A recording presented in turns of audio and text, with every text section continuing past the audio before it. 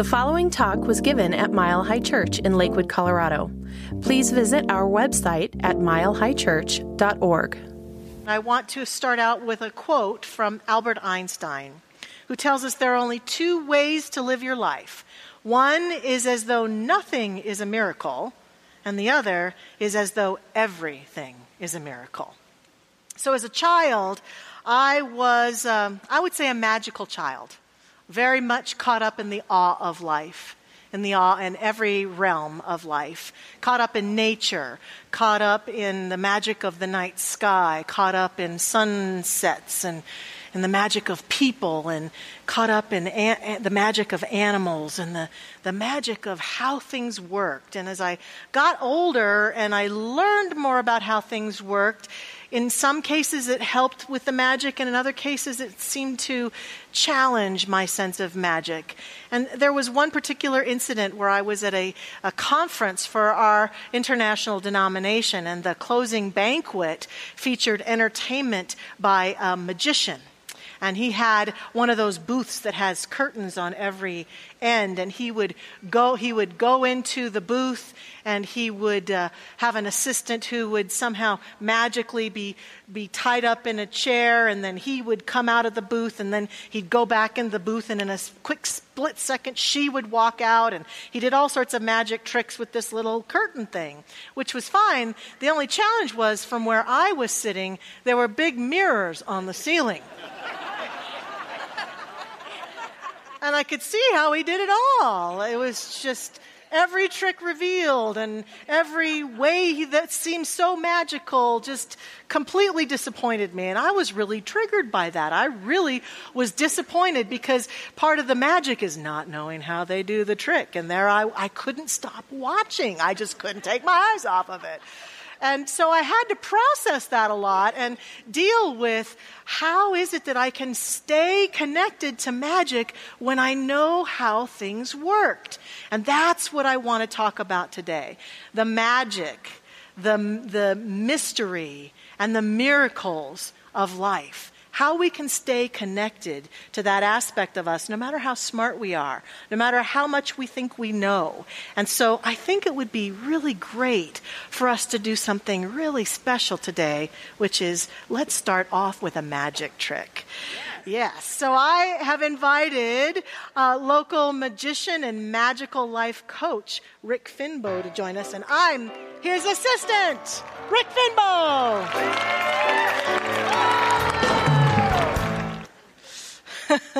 So here's the question that I have for us. Actually, a couple questions.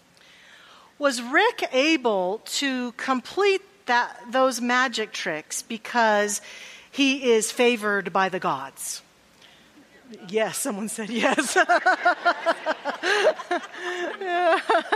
Is he able to complete those magic tricks because he has some occult power that informs his ability to pull a rabbit out of a hat? Is he able to do those magic tricks because he has more ability to be knowledgeable than you or I do?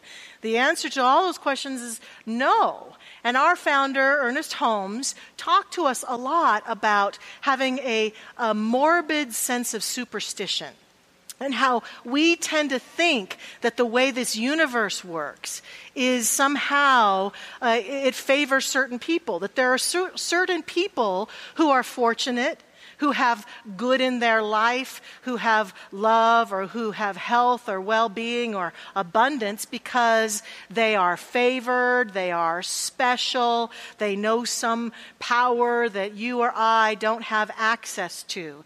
And our founder would say to us, that is not how it works. And to know that and to step into that can appear to squelch our sense of the magic, but I think that the truth is that the magic is really us. And so I want to start with the magic of me. the magic of me. Here's what we know is true.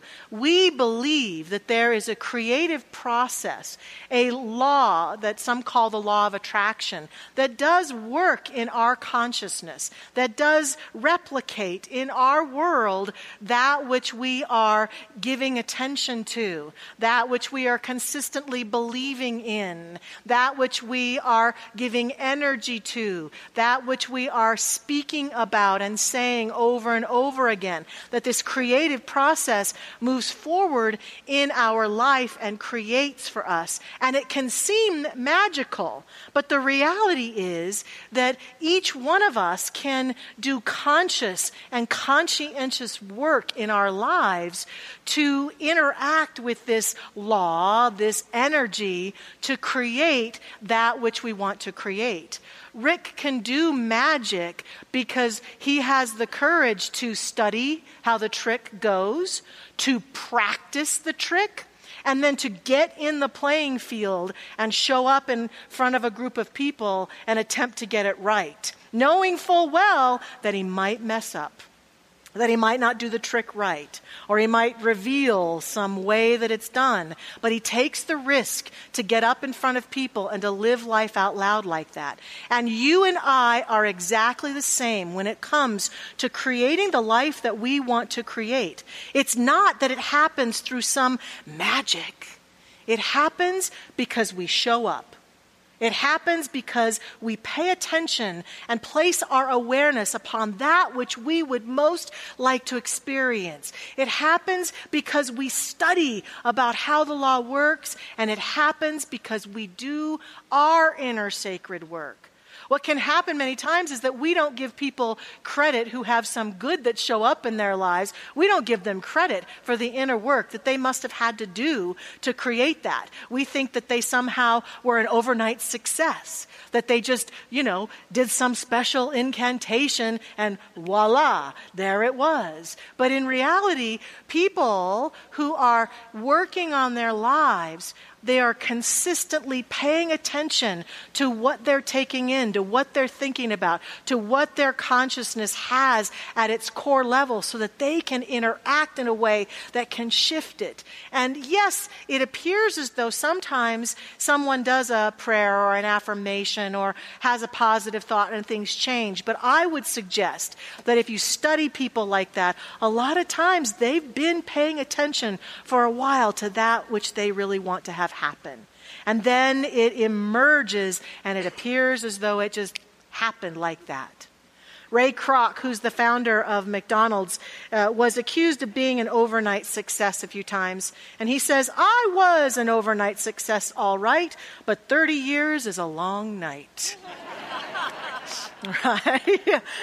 So we have to be willing to continue to do our work. And the work itself, the law is not magic any more than gravity is magic. I know that when I lift up this and I put it back down, oh my gosh, gravity keeps it there for me. It's not magic, it's the way the universe works. But it seems magical at times. And in your life and my life, it's the way the universe works. Now, we, in this teaching, get accused a lot of having magical thinking. And there are conversations that we have in courses and here from this stage about magical thinking. And if you were to go out and do some research, you might discover that in certain realms of psychology and philosophy, magical thinking is defined literally as people who believe that what they think actually impacts their life. And yet, psychology sure leans into cognitive thinking as a methodology for changing your life. So it seems like there's a little bit of a dissonance there. But in our teaching, here's what I would define as magical thinking. Magical thinking is thinking that all I have to do is get one prayer or say one affirmation or do one prayer and my life will change like that. Especially magical thinking happens when we've been struggling or challenged in an area for a long time, and we just magically want the prayer to do the work. We want the affirmation that will make it happen. And there's an unwillingness on our part to look inside of us and do some of the inner work below the surface that could allow the law to work on our behalf such that we could manifest the good that we desire. So magical thinking is this desperate place in us that sometimes just wants the pain to go away, the suffering to be gone, the issue we're unhappy with to go away. So I'll just do an affirmation and then I look around and hope that it happened. And while I say every prayer and every affirmation helps, I want us today to understand that part of the magic of creating the life we want to create is the diligence and the willingness to continue to look at ourselves, to pay attention to what it is that we're giving energy to in our life, individually and collectively. In the world of magic, I had heard, and so I did some research myself, that there's a special word magicians use, right? Abracadabra. Abracadabra. Well, that word at its genesis is a Hebrew and Aramaic word, which means it will be created in my words. So as we end our prayers, when we say, and so it is, that's basically what we're saying. It will be created in my words. So we could end our prayers with abracadabra. And know that we're doing magic, right? And so it's important to understand that when we are willing to show up, the magic of us is pretty powerful. The ability within us to partner with this energy that co-creates through us is pretty powerful, and we can use it. Then I want to talk about the mystery of the unknown. Years ago, in a book filled with quotes for speakers, I ran across a quote, and I did look for it diligently for the past few weeks, and I couldn't find it again. But it was a scientist or someone who, around the time the Wright brothers were trying to make airplanes fly,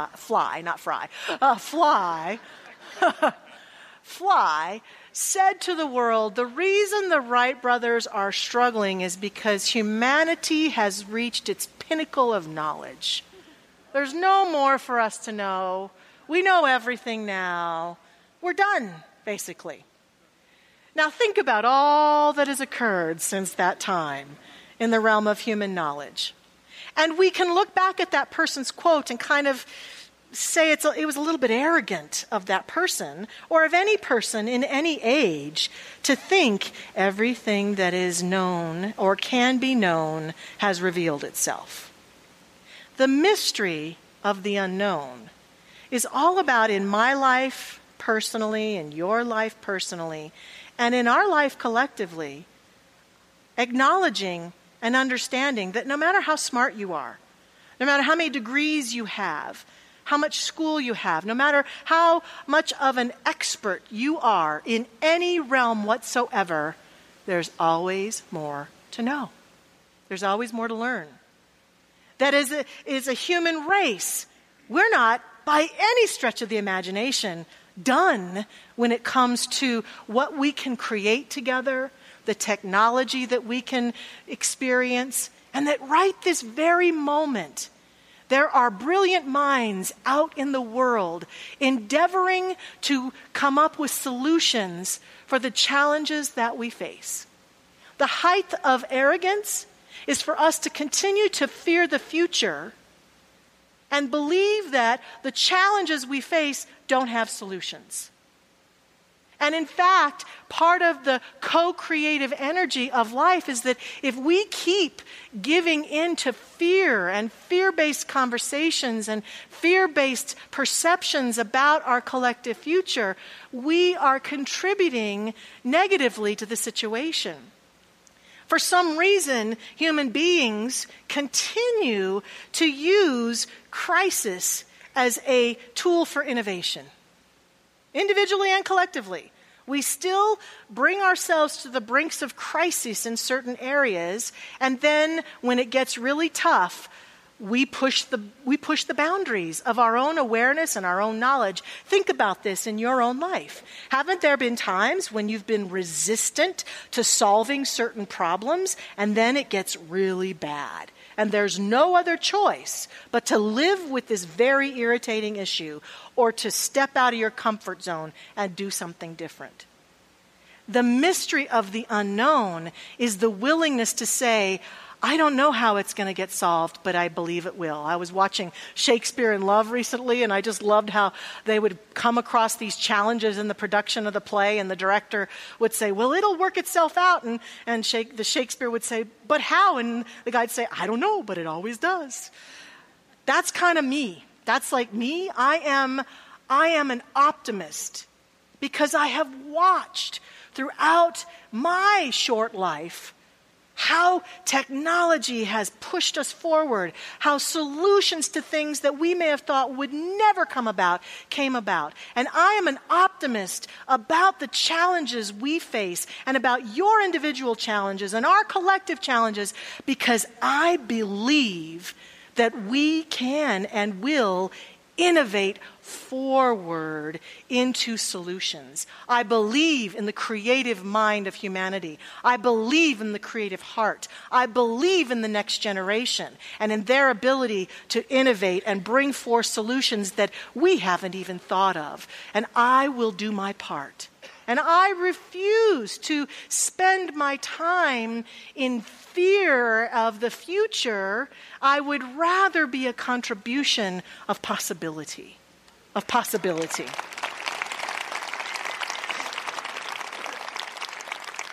For me, what that means is I do my part. I do my part with regards to the challenges that I see in the world. I choose to treat every person with respect, and I choose to stand for the rights of every being on this planet. I choose to be a good steward of our beautiful earth. I choose to take care of myself and my family and people in my life compassionately and with great love. I choose to do what's mine to do, and what's mine to do, I know and will never stop. Mine is to remind anyone in my circle to be courageous and inspired about the future that we share together so that we can stand together in possibility, even though we can honestly look at certain problems and say, I don't know how we're going to solve that. I don't know how we're going to fix that. I don't know. But the mystery of the unknown can call us forward, can inspire us. Buckminster Fuller said to us, the more we learn, the more we realize how little we know. And I think that's true of us. And the last part of this possibility, this day, is miraculous woo-woo. They could really call me Reverend Dr. Woo-Woo, possibly. Because I'll tell you, in my years of being here, in this teaching, and in my years of being a minister, I have seen woo-woo things. I have seen the unexplainable happen in people's lives. I have seen the unexplainable happen in the life we share together. And what I love about the unexplainable woo-woo is that it takes this intellectual mind that thinks it's the bomb, and it brings it down. And it causes me to step into my heart and into my soul and go, wow, there's a lot more to life than I realize.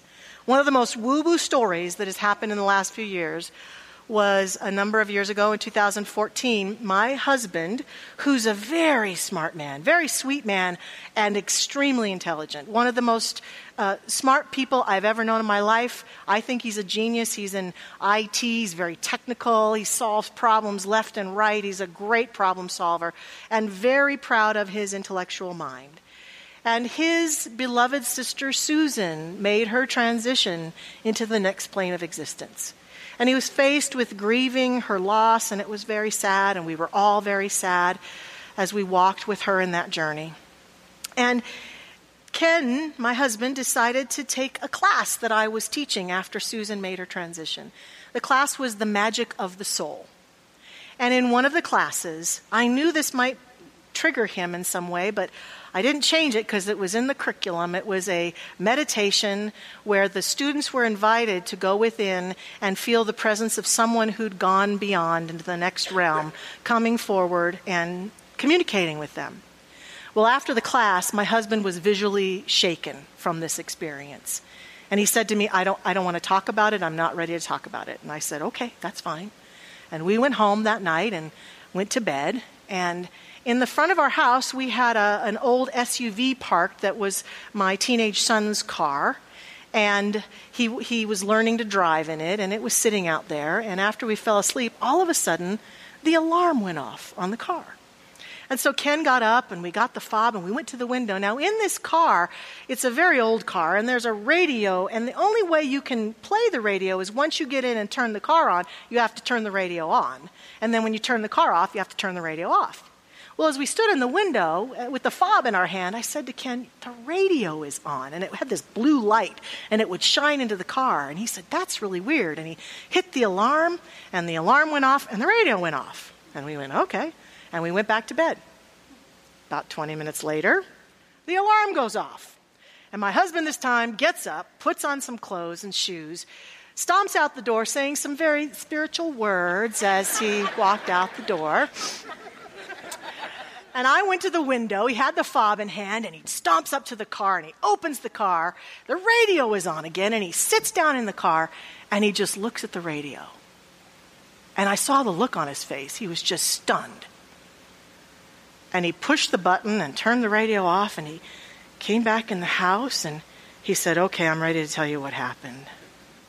So that night in class, his sister had come to him in his meditation, which at first he thought, being an intellectual was just his imagination. And she reminded him in this meditation of a song that was special between them. Something's always there to remind me. And when he went out to the car, guess what song was playing on the radio? Yeah. Gave me chills then, brings me to tears. And he came back in. And what I remember us talking about was this aspect of him that had to go beyond his intellect to say that the experience that he just had did not make any sense from a logical standpoint. The car had never had the alarm go off like that, and it never did it again. And the feeling that we both had was Susan is okay. She's fine. And she was communicating with her beloved brother to let him know. Miraculous woo-woo. We have to surrender to it, right? It is what it is. In the book, The Questions and Answers of the Science of Mind, our founder, Ernest Holmes, says, a miracle is merely something we are not accustomed to seeing or experiencing. In reality, there are no miracles, for what seems to be a miracle is but a supremely natural law. That's why I call miracles normicals. They are normal. They're the normal experience of everyday life. And just like what Einstein said, I believe that everything is a miracle and that miracles are everywhere. And what magic and mystery and miracles do is they help us recapture awe. They help us go from this intellectual understanding of facts and figures and what I see is real and what I can't see isn't real into a place where we can acknowledge an expansive aspect of ourselves that is beyond that which we can see, that shows itself to us through what appears to be these experiences. And if I were to take a page from the book of the king of acronyms, Dr. Roger Teal, I would say that awe stands for actually willing to evolve. Actually willing to evolve. Because what I will tell you is that I don't see those of us who cling to intellectual pursuits, who cling to our fear, evolving. We don't. We evolve when we surrender that, make the intellectual part of our lives a part of our experience, certainly, and evolve ourselves into a place where awe is a part of our daily experience.